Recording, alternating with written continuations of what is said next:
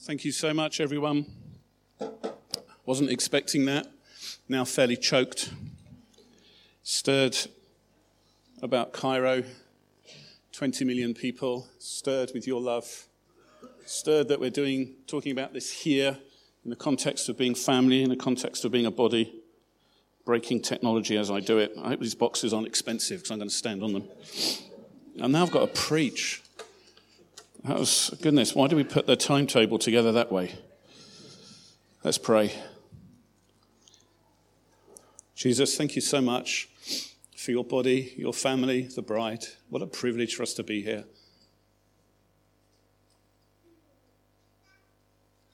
There's nothing, Jesus, like the church, as we've said already, when it's working well. And Lord, we're doing our best to try and do what we can to make it work well. But thank you, Jesus. You are the one who has given his life so that this will work well. I pray for each of us now, Lord God, as we turn to your word, as we move off, Heather and I being on the spotlight for this next bit. Lord, put the spotlight on each of us now. Lord, let your truth come to us afresh. Lord, it's such a privilege to be able to come away like this and have a weekend together with all the different activities and fun that we've had, and some of us late nights and children never sleeping in a new bed and all of that. But I pray for your refreshing power to come to us now. Pray for strength, Lord. I pray for there to be incredible revelation. Lord, I can't do that bit. And I pray you'd help me. The truth that's in this passage is stunning. Speak to us, Jesus. Speak to us for the sake of Birmingham. Speak to us for the sake of Beirut, Cairo. Speak to us, Lord, for Pakistan.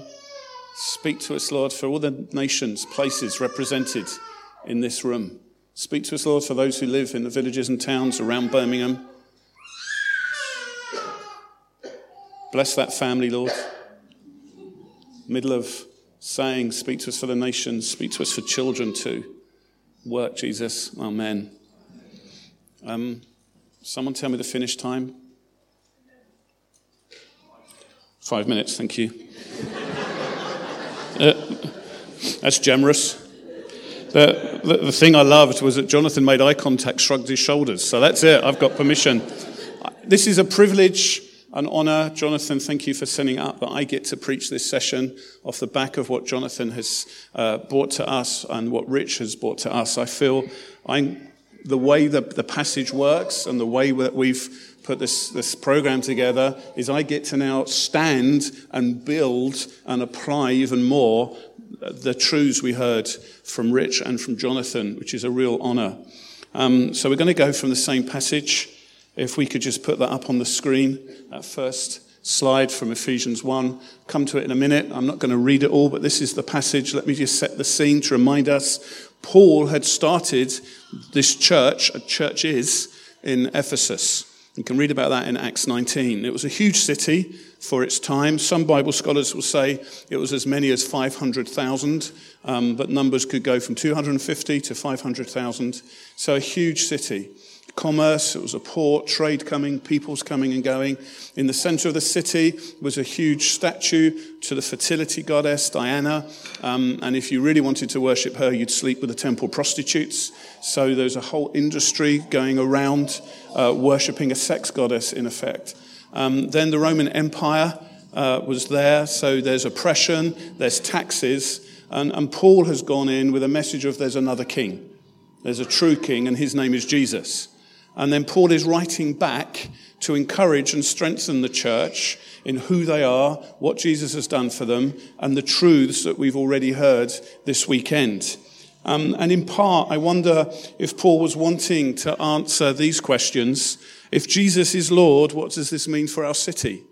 If Jesus is Lord and there's another goddess down there, which everyone is worshipping and making money off, and some pretty horrible things are going on. If Jesus is Lord, what about this goddess? What about all these things that are going on? What does it mean? Because for the New Testament, and it should be the case for us today, it wasn't simply Jesus is Lord and we'll get to see him in heaven. It's Jesus is Lord, then what about my job? If Jesus is Lord, how do I see that working out in my city? If Jesus is Lord, what about all these injustices? How can Jesus be Lord, but only get to see it when I get to be with him in heaven? They didn't kind of separate it off in a way that we did. If Jesus is Lord, then that makes a difference politically, commercially, economically, in my life, in my family, and what's happening in the city.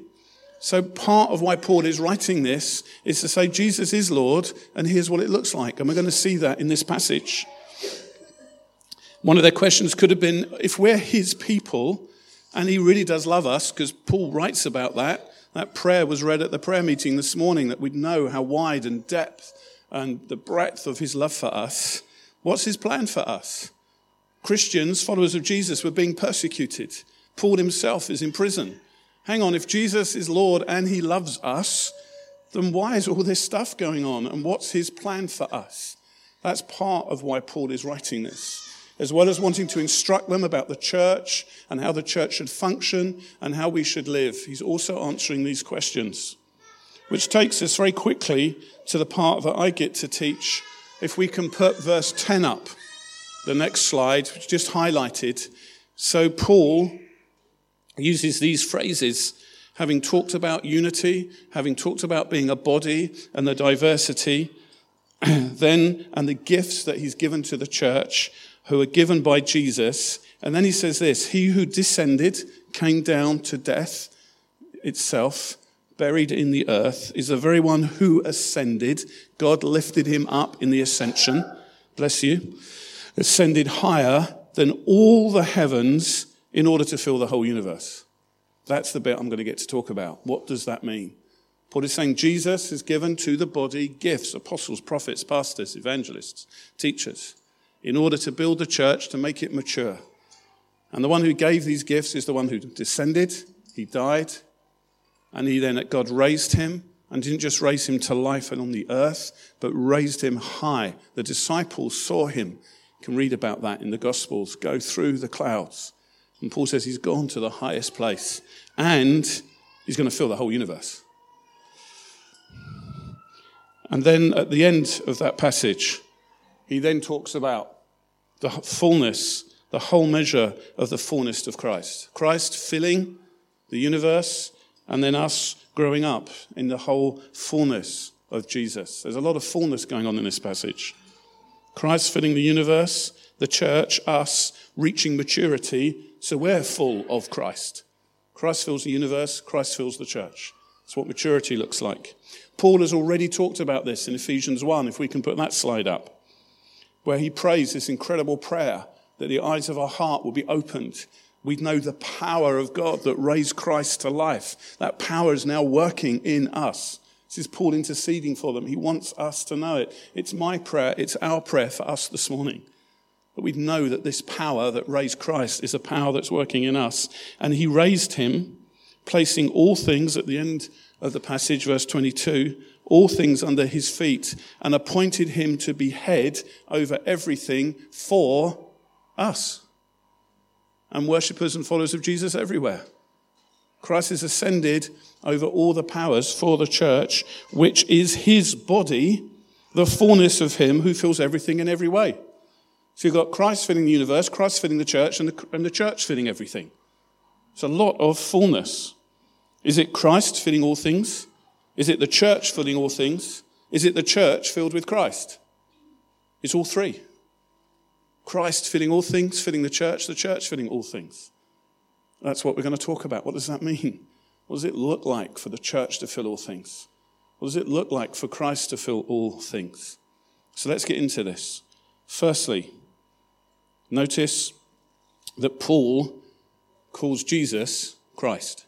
It's important. Christ isn't Jesus' second name. It's a title. It's not his family name. It's a title. It means anointed one, connected with Messiah, the one who's come to save. It means Jesus was the anointed one from God. And the Old Testament promised that an anointed one, a Christ, would come. King David in the Old Testament was anointed to be king. Later, he's given a promise that another anointed one would come and be king. So this is talking about Jesus, the King. That's how you could read it. The Christ, the Messiah, the rescuer, who is the King. And it's his rule and it's his reign over all things now. And when you begin to understand. That's why Paul is using the word Christ. It helps us understand the passage a bit more. That it's not literally about a human person called Jesus somehow filling everywhere, and everywhere you go you see him, although you do because it's the church, but we're rushing ahead. It's about Christ's kingship, anointed rule over all things. He has ascended and right now is ruling over everything. There's no authority, no name, no ideology, no other religion, no business, no politician, no dictator, no spiritual power who is higher than Jesus. They can't get close. Jesus is over all of them. Thank you for the amen. I need some more. Not because I want them. In preparing this, I had to worship every now and again because it's a stunning passage, but you need the amens. We're going home later. Make the most of this feast from Paul that's set before us. Nothing, they're not high, they're not contesting for Jesus. The fight has been won. Jesus has defeated death. That's what the ascension is about. He's the one who's defeated death. He's coming now to rule over all things. So he's doing it now, but that rule, that reign needs to be seen everywhere. Because we don't see it everywhere at the moment. We know that. There's still injustice and oppression, sin and wickedness. Our news is filled with it. And then if we look closer to home and look in our lives, we think, well, I don't see as much as Christ rule always, as much as I want to. So he is ruling and reigning as a king over all the authorities and powers. But that rule and reign, the Christ rule king, will fill all things. That's what Paul means. And in saying Christ, the Old Testament prophecies, and then the way that he lived, we see that he's the one who was just. He's the one that was righteous. So if Christ's rule is going to fill all things, that means instead of wickedness, we'll see justice. Instead of oppression, we'll see liberty in the name of Christ. Instead of wickedness, we'll see goodness and righteousness. That's what's going to fill all things. That's what Paul is saying. If he says Jesus is going to fill all things, you could still get there as you think about Jesus and what he did.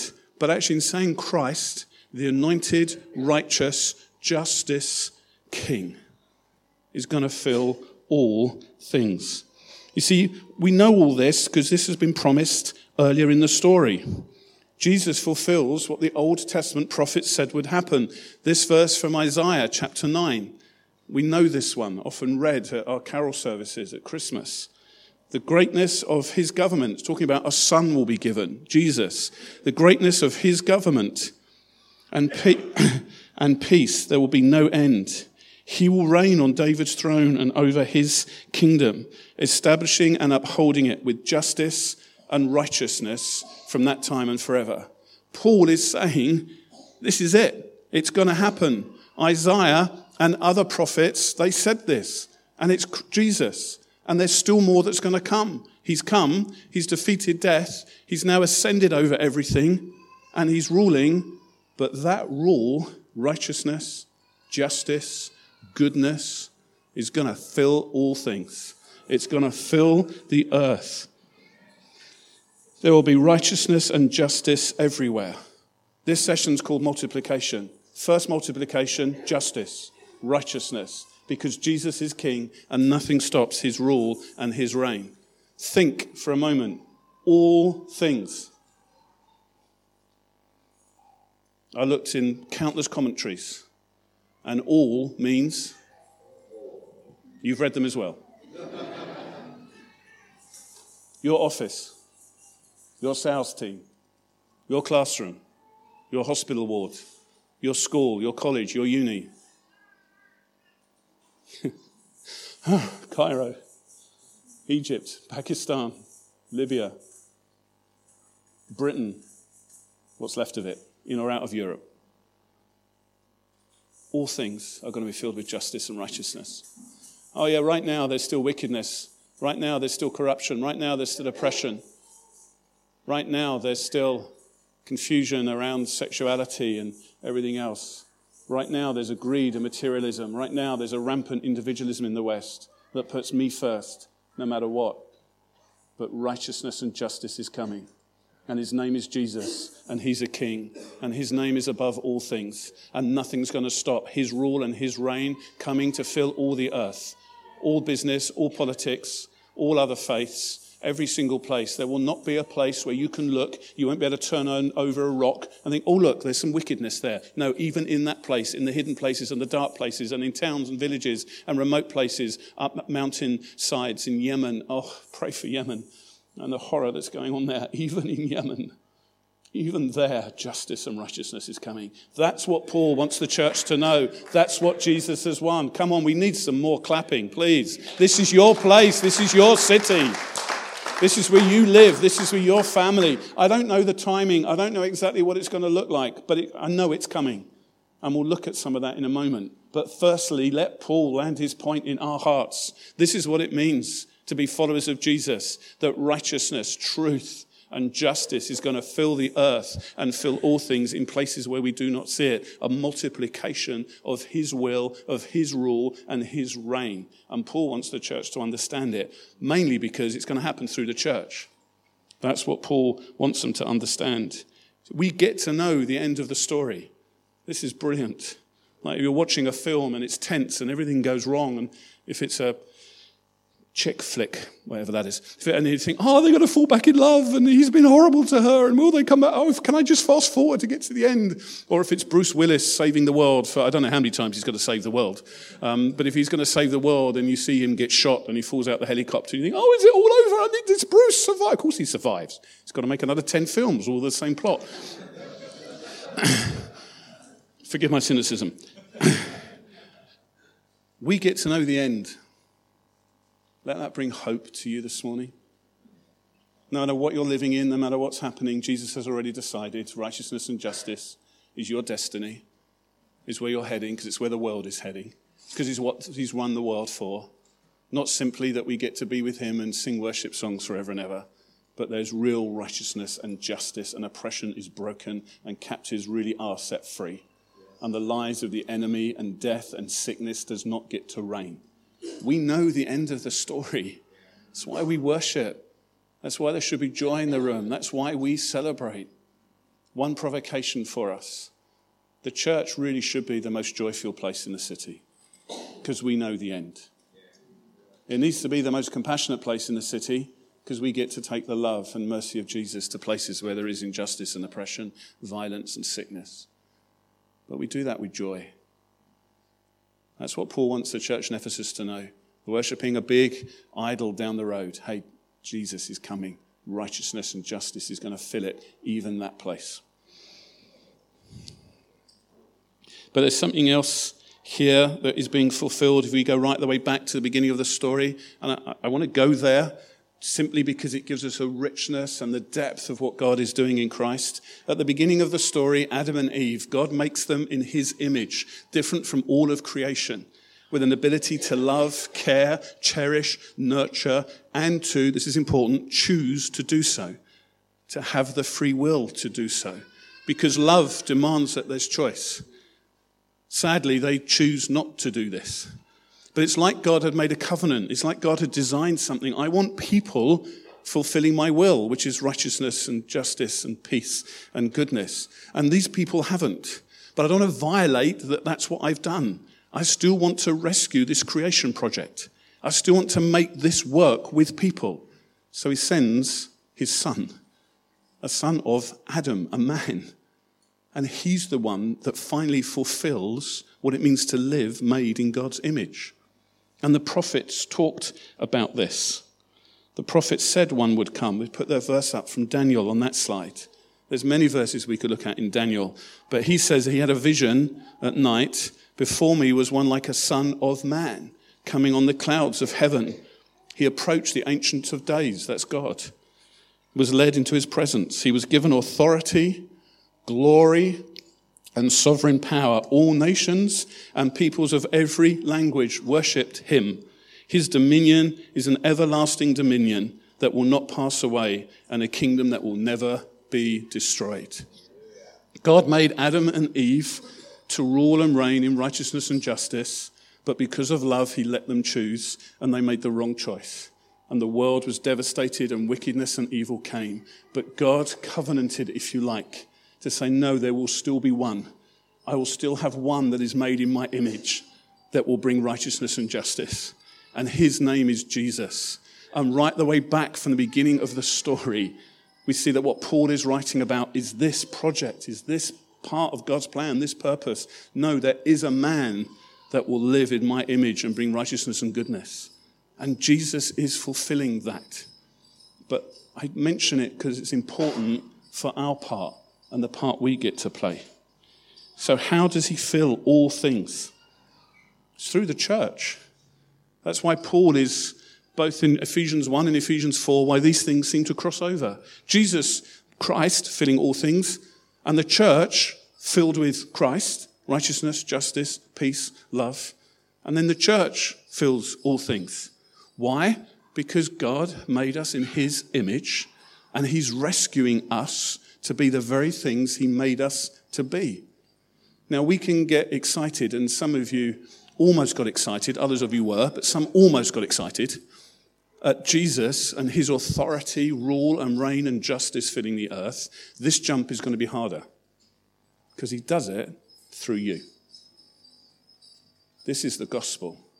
This is your destiny. This is what you've been saved for. This is your identity. To be those that bring righteousness, justice, mercy, love, compassion. It's everything that Rich was talking about. This is what I mean about me having the honor to build on what has already been said.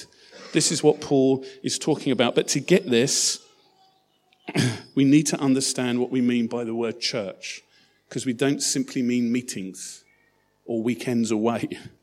It does mean that, coming together to celebrate him, to know his presence, to be equipped. But primarily, church is God's new society, God's new humanity, God's new community.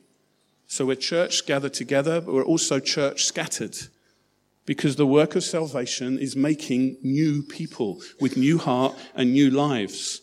You see, Jesus hasn't come simply as another prophet or a teacher or another guru. Oh, you Christians, you have a guru who's called Jesus. Or you Christians, you have we have prophets, you have one, you follow the prophet Jesus. No, he's so much more than that. God's son, but coming to give life. He gave his life so that we could have new life. He rescued humanity from wickedness, not through laws or moral codes or teaching and saying, live this way and you'll be rescued. He came to give new life. He came so that our old life could be taken and we could have new life, his resurrection life. That's what Paul's talking about in his prayer in Ephesians 1. That power that raised Christ has now raised you to a new life. That's what he's come for. That's what he's come to give us. In Ephesians 2, we're not going to turn to it, Paul talks about how God has made a new humanity, a new creation, by bringing Israel, God's chosen people, those who believe in Jesus, together with the Gentiles, makes a new humanity. It's called the church. We're a new creation. Paul uses similar language to what Genesis uses. God's done something new, and it's you. And it's the person you're sitting next to. A new humanity, a new life is now on the earth. That's the church. That's what we are. Yes, we gather. Yes, we do this when we can. Yes, we have community and eat together and pray for one another. But that new life is in your university, colleges, hospitals, schools, raising your children. The new resurrected life. There are now image bearers, saved, rescued, made clean, image bearers of God, like he wanted in the garden, now all over Birmingham. And it's you. This is the amazing thing about God's plan. You kind of think, yeah, we'll have a hero, we'll name him Jesus, and we'll see him win in the end. But then the story takes a twist, because Jesus says, no, I'm going to go and rule and reign over everything so that you can bring the ones that begin to show what justice and mercy and love looks like. Oh, what a church. Glory. And you think, well, are we there yet? Well, as Jonathan rather quickly, because there's so much, listed some of the things that we're doing. It's pretty good. We do it because of this, because it's our call. We don't do it so we can fill up a directory of ministries and we can have an impressive website. We do it because it's the gospel life, what he's raised us for. And we don't have to be involved in a ministry to do this. As Rich was saying, right where you are. This is what he's saved you and rescued you for. This is how he fills the earth through all things. And guess what? The prophets talked about it. The slide of Ezekiel, if that can go up. Ezekiel 36. God told his people, I will give you a new heart. I'll put a new spirit in you. I'll remove from you your heart of stone and your heart of flesh. Give you a heart of flesh. I'll put my spirit in you and move you to follow my decrees and be careful to keep my laws. God said he'd do this. A new heart, new life, new power. And that's what Paul is writing about in Ephesians 1. And that's how Christ fills the church. It's his life in us. It's not your life. One of the lies the church has done really well at promoting is that the gospel is Jesus comes along to bless your existing life. Jesus comes along with love and mercy and improves your life. It's rubbish. Jesus hasn't come to improve your life. He's come to end your life. He wants you dead. The sin, selfish, wicked, lying, manipulative. And that's just me. Dead. So that his resurrection, his new humanity, his eternal life can pump into my heart and make it new and move me to follow him and love him and have mercy and compassion for others who are broken and lost. It's new life. Jesus hasn't come just to make your life better. He's come to totally transform your life. Jesus hasn't come to bless you and prosper you. He hasn't come to give new rules or new teaching or more codes. He's come to say, let me take that life from you and give you something new. That's the gospel. If you're here this weekend thinking, what does it mean to follow Jesus? What do Christians believe? Is this just a more relaxed way of celebrating God and worshiping and having fun together and it's nice? Then hear this today if you don't hear anything else. That's not what this is. Jesus came to do something that no other religious teacher, prophet, guru has ever done. In the purposes of God and the way God designed the universe and created everything. He came as God's son, fully man, fully God, which is a mystery, but that's okay because if God is God, then he can have some mysteries because he's greater than us.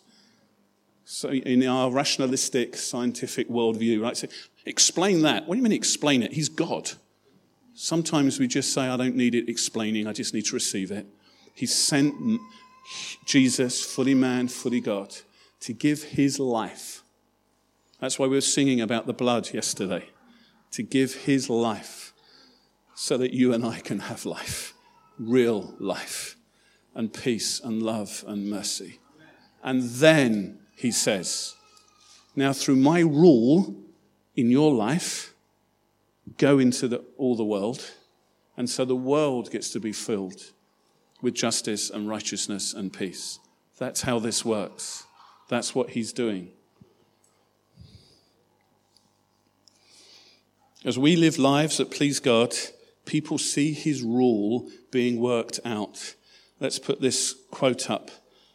There is a missional element of the Spirit's work of transformation. A transformed life witnesses to others the reality of God's kingdom. God does not transform our character simply so that we can be drawn out of the world. Rich talked about that yesterday. Or let's step back. God's making me more holy. God is changing me. God's making me, changing me and living in the way that Jonathan talked about. Unity, togetherness, love, honoring. So we'll just do that in our club. No, that's not what God does this for. God does this, transforms us as a demonstration of his power to others. God transforms our character so that we can follow Jesus into the darkest places on earth and serve as lights. That's how God's rule through Christ fills the earth. Is that we get to go with love, mercy, and compassion. Not perfect yet. Oh yes, still waiting for Jesus to transform us fully. But with his new life in us, we get to go to parts of the city where it's really dark, where there's brokenness. Too often the church has kind of modeled a conference gathering thing. If you want to be in, if you want to meet Jesus, we'll come to this meeting. That needs to change. It needs to change quickly because our nation is getting darker and more children are getting raped and more drugs are being taken and greed is taking us over at a frightening and alarming way. We urgently need to realize that it's not come in and we'll introduce you to Jesus. It's go out and love people like Jesus does and serve people like he does and go to the scary places. In the West, there's a form of Christianity which is ever so comfortable and safe. Can I suggest to you that what you heard from the Dean yesterday was normal for many people, followers of Jesus? And we need to get like that because we let Jesus take us to places where we feel incredibly uncomfortable because we're not sure what to say or what to do, but he'll teach us how to love and he'll give us the words.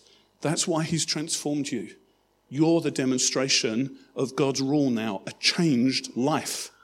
The world hasn't got an explanation for that.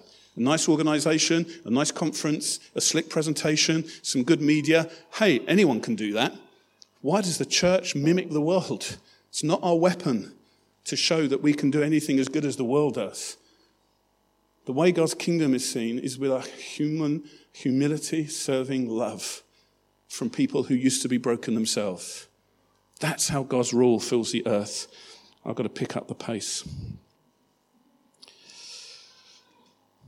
One question we could have in all of this, I'll deal with this quickly, is, well, if he's king, if he's ruling, if he's showing his rule through me, why does suffering still happen?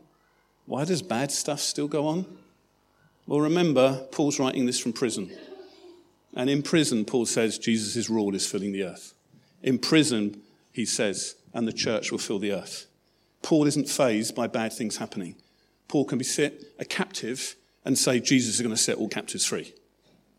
Jesus isn't ruling in such a way to protect you from bad things happening. He's ruling in such a way that he will direct all things so those bad things don't win. That's a really important difference. And that even through the bad things, justice, righteousness, and peace will come. And that's part of our powerful testimony. The fact that Paul can sit in prison and say, no, righteousness and justice is going to come. Paul, wake up. You're in chains. What do you mean captives are going to be set free? Because he knows that's what Jesus is going to do. And that's what it means when he said he works all things out for good. Another shock. He doesn't work all things out for good so that you can feel better. He works all things out for good so that justice, righteousness, and peace will be seen to rule and reign. And in that, then you'll find peace and love. And you'll find he's really, really close to you.